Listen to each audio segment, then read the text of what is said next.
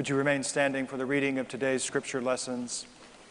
From the prophet Jeremiah, we hear these words: "Blessed are those who trust in the Lord, whose confidence is in the Lord.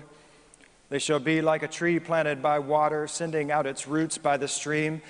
It shall not fear when heat comes, and its leaves shall stay green. In the year of the drought it is not anxious, and it does not cease to bear fruit." And from the Gospel according to St. Matthew, we hear these words from Jesus: "Enter through the narrow gate, for the gate is wide and the road is easy that leads to destruction, and there are many who take it. For the gate is narrow and the road is hard that leads to life, and there are few who find it."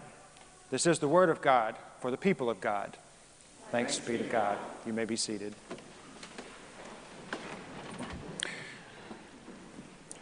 Welcome back to our Pathways series, where we all are invited, encouraged, challenged to take our next best step forward. That's beginning to happen. Our guests' status, several of our guests are no longer guests. They are now members, and they have made that step forward, that transition into full membership here at First Methodist Church. I heard between worship services something very beautiful happen. I heard how one person in our early service invited another person in our early service to take the next step and to go to Sunday school for the very first time. It's happening. What God is doing at First United Methodist Church in Montgomery to inspire all of us to take our next step forward is happening. And it's a beautiful thing to be a part of that. So what does happen when one becomes a member and decides, this is my home, this is my family? What is the next step? What are those next steps? This is true for those who have just recently become members. And by the way, church, let it not be lost on us that some of our newest members know that they're only going to be here for a few months before they deploy again. But they thought so much about this church and what God is doing here, they said, for these short few months, this is going to be our home. That's powerful. Amen? Amen. So whether we've been here for a few months, or only will be here for a few months, or whether we are going to be here and call this place home until we go on to the church triumphant, it's important to know that baptism is the gateway to God's family, that the covenant of membership is what connects us with the flock. But what are our next steps? What do we do next? And to be clear, each pathway to membership, the pathway to growth, the pathway to service, the pathway to giving, it all has with it an increased level of commitment throughout this series. So I want to use this relational analogy again. I mentioned it a few weeks ago because there's a huge difference between a first date and a date at 8 months. There's a difference between a first date, a date at 8 months, an engagement, and certainly marriage, right? On one end, first date. On the other end, marriage, and there's a lot of connection and learning to trust one another over the course of those 2 points. But when the two become one, wow, that's when growth really begins to happen, right? The commitment level is there, the expectations are there. When seeds of trust are planted, that's when confidence begins to grow and new life is formed. In a similar way, from visiting the church to joining the church to growing and knowing and moving and doing, we're all in this journey together. And so in a lot of ways, like that dating analogy, the covenant of membership, the covenant of growth is one of confidence. It's one of trust. It's one of fidelity. Do I trust that God will do what God says? Do I trust that the person next to me or in front of me or behind me will do what he or she says? Will I do my part for them as well? It's a trust factor. Coming forward in that way, albeit to the waters of baptism or to the vows of membership, and taking a next step along the pathway to growth, requires a little bit of trust, trusting one another. Jeremiah says, "Blessed is the one whose trust is in the Lord, whose confidence is in the Lord." Confidence goes hand in hand with trust or fidelity. Do you have confidence that God will do what God says will do, that the church will do, that we will do our part in the church? and commit to what we're doing. In whom or in what does your confidence lie? Those are two of life's big questions, aren't they? I was sharing earlier that our confidence has been tested this week. It happened back on Monday, midday on Monday, when our dependency on social media left us with shakes of withdrawal. How many of you felt that? Yes? You did. I know you did. Facebook and Instagram and something called WhatsApp, I don't know what that is, went down. And we're offline for several hours. And the way I see it, there was one of two responses. Those of you who were cynical said, you sang a hymn kind of like, praise my soul, the King of heaven, or hallelujah, thine the glory. No more Facebook, right? Others, oh, you were singing the blues. Nobody knows the trouble I feel. How many of you sang that, right? You were offline for 30 minutes. You're already singing the lament blues. I know it. I know it. I was hoping that in going down and in the network configurations being offline and the breaches in the signals and all the connection breaks in the server, I was really hoping that I would never get one of those "you need a home warranty" messages again, or "is this you in that video message that I get all the time?" It's so funny, I got one of those at the 8:45 service when I was telling this story. Is this you in the video? No, it's not me in the video. And I know you don't know you're sending it. That's what makes it so weird, right? Yes. What if it goes down again? Is there not a seed of suspicion that's been planted? Do we have confidence that social media, our primary form of connection these days, is going to remain viable? It's going to be up and running. We're not going to have any glitches, so that we can keep up in real time with every single person and every single headline and every single mean tweet and healthy tweet and inadvertent like or love or whatever else goes on these things, and every topic. Honestly, I was hoping it would stay down a little bit longer than it did. Were you? Just to see if we could pick up the phone and call and check on each other.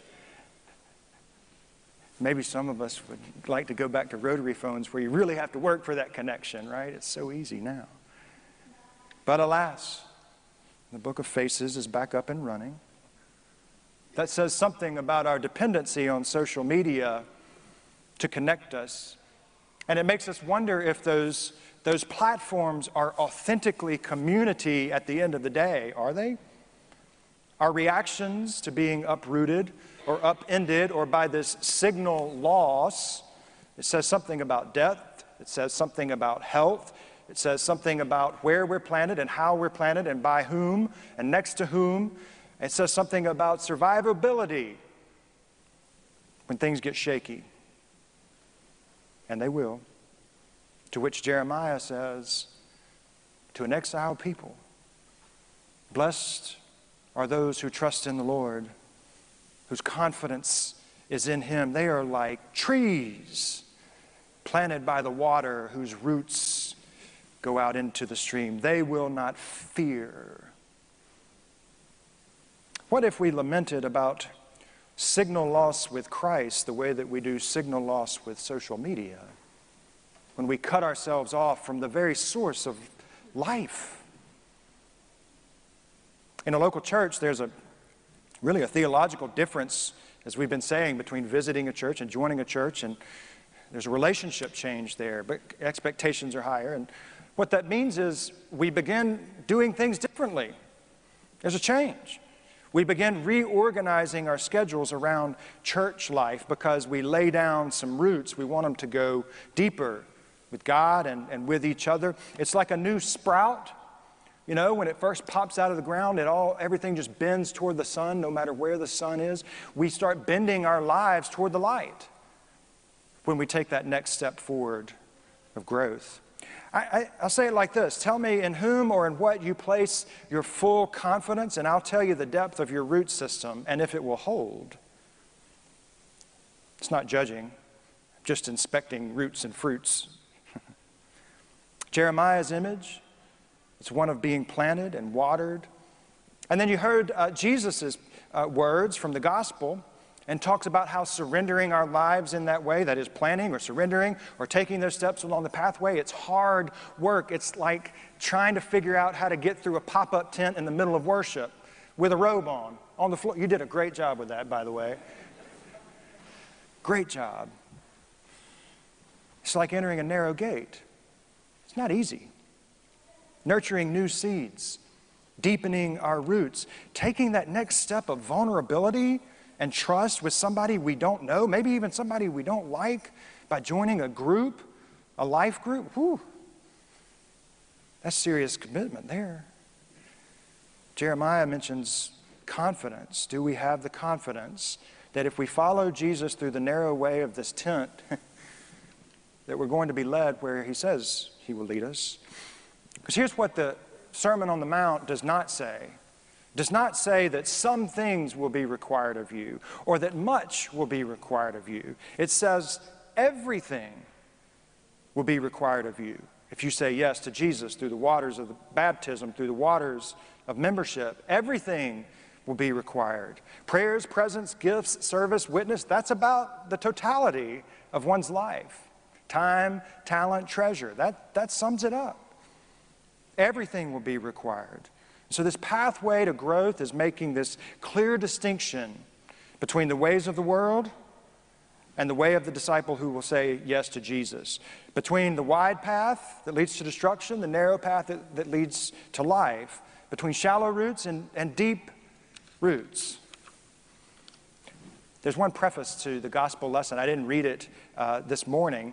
But just prior to teaching this lesson to his disciples about the wide path and the narrow path, Jesus tells his disciples to beware of wolves disguised in sheep's clothing. Now, isn't that an interesting analogy? I think what he means is when you try to find your way through that tent, through the narrow path, there will be people and events and things that deter you from growing in the knowledge and love of God through our Savior Jesus Christ. Wolves in sheep's clothing, they seem so harmless, like rearranging time commitments to worthwhile events, but over time, there's an erosion and the church begins to take a back seat. Same happens with our giving that it does with our participation. Our giving to the church takes a back seat to lifestyle spending. We all do it. Your preacher included. There's slow erosion of morality and things that we read about and see and all that. All of a sudden we just become numb and desensitized to it, and it seems so harmless, but over time we wake up and we think, how in the world did I get blown off course? Why won't my roots hold? What happened? And you counter that with how easy it can become these days to be a Christian, just almost as easy as just drawing water or turning the ignition on a car. It's there when we need it, right? To which Jeremiah says, blessed are those who are planted by the water, whose roots enter out into the stream of the water.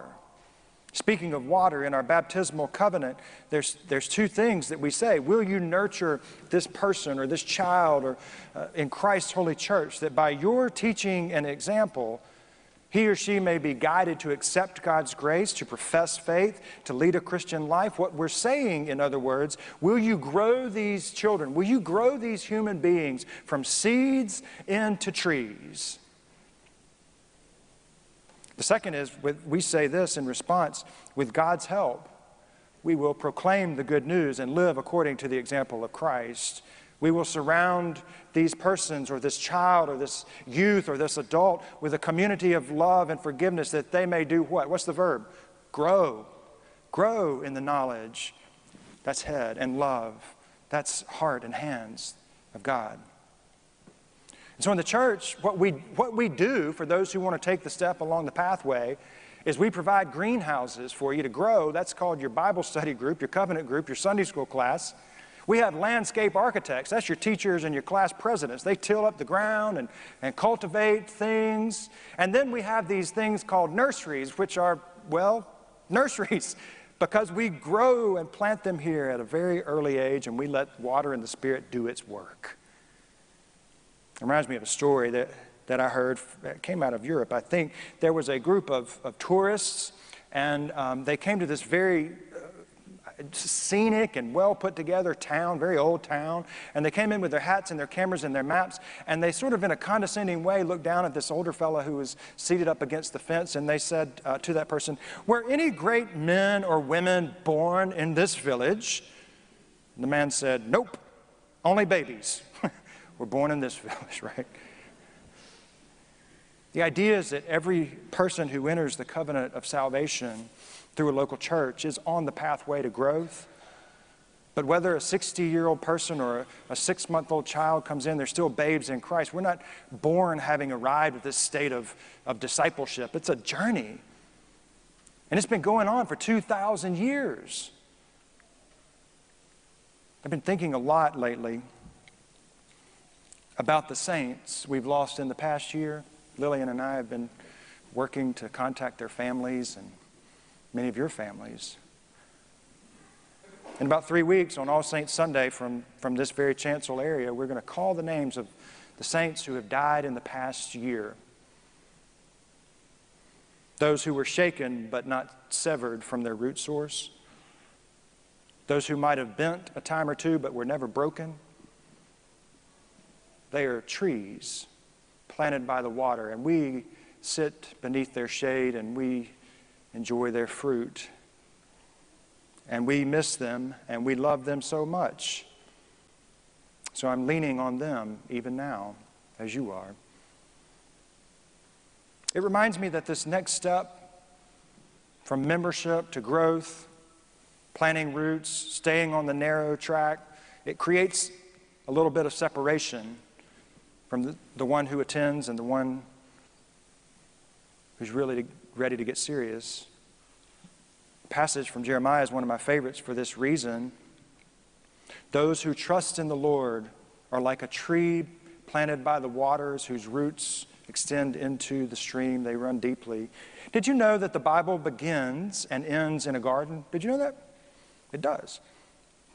It reminds me so much of the marital covenant that I mentioned just a minute ago, because in a lot of ways, Genesis, the garden in Genesis is like God asking people out on a first date, I want this to happen. And then by the time we get to Revelation, it's Christ, the bridegroom, coming back for his bride, the church. And all throughout the different points, the beginning and the ending of the Bible, there's a lot of garden imagery. Ezekiel says something familiar. I love that text. Tell me if you know this text. There's a river flowing from the throne of God, and everything that the river touches will have what? Life. Jeremiah says the one who trusts in the Lord will be like a tree planted by a stream. It will not be shaken. Here's where I'm going with all this, friends. There must be something to that life which the waters of the river touch. There must be something to the water. The place from which you draw your source of life will determine the strength of your root system. There must be something in the water that leads us to life. At the baptism of Jesus in the Jordan River, God said, "This is my beloved Son in whom I'm well pleased. Listen to him."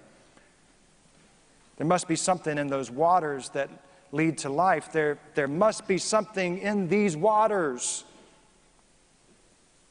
that lead to life.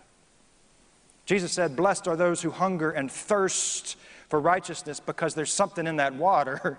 Jesus said, "Even a cold cup of water given to the least among you will yield a reward unselfishly given." There's something in that water that yields life.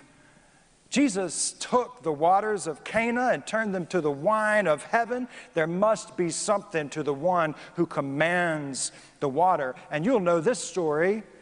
On the stormy waters of the Sea of Galilee, he said, "Be still," because those waters were trying to steal life and cause destruction and rob life. So the master of those waters said, "Not anymore. Settle down." And the waters laid down. There must be something about the one who's on the water in the boat with us. Jesus met the woman at the well and said, "You're searching for the wrong kind of water." There must be something to that living water that when it touches us, there's life, there's growth, there's abundance, there's joy, There's peace. There's hope for the world. Flowing from the throne of God is a river, and everything the river touches will have life. The one who trusts in the Lord is like a tree planted by that river. The roots run deep, and there's something in that water. It's called grace. Everything the water touches will have life, because the key ingredient of growing in this world is the grace of Jesus Christ. And these waters, they're open to every human being. It reminds me of something that John Newton said. He wrote the wonderful hymn that we know as Amazing Grace. But he said something else, and I keep this close to me. He wrote, "I am not what I might be. I am not what I ought to be. I'm not what I wish to be. I'm not what I hope to be. But thank God, I am not what I once was. And I can say with the great apostle, by the grace of God, I am what I am." We all began as seeds, my brothers and sisters. But when we'll take a step forward and begin planting our roots here, the grace of God is growing us into trees. It's by that grace alone that we grow in the knowledge and love of God through our Savior, Jesus Christ. Would you pray with me?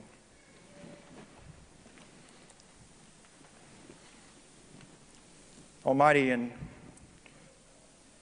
holy God, some of us were lovingly planted by the streams of your grace, and for some of us who are seeds, we've been pushed down into the ground.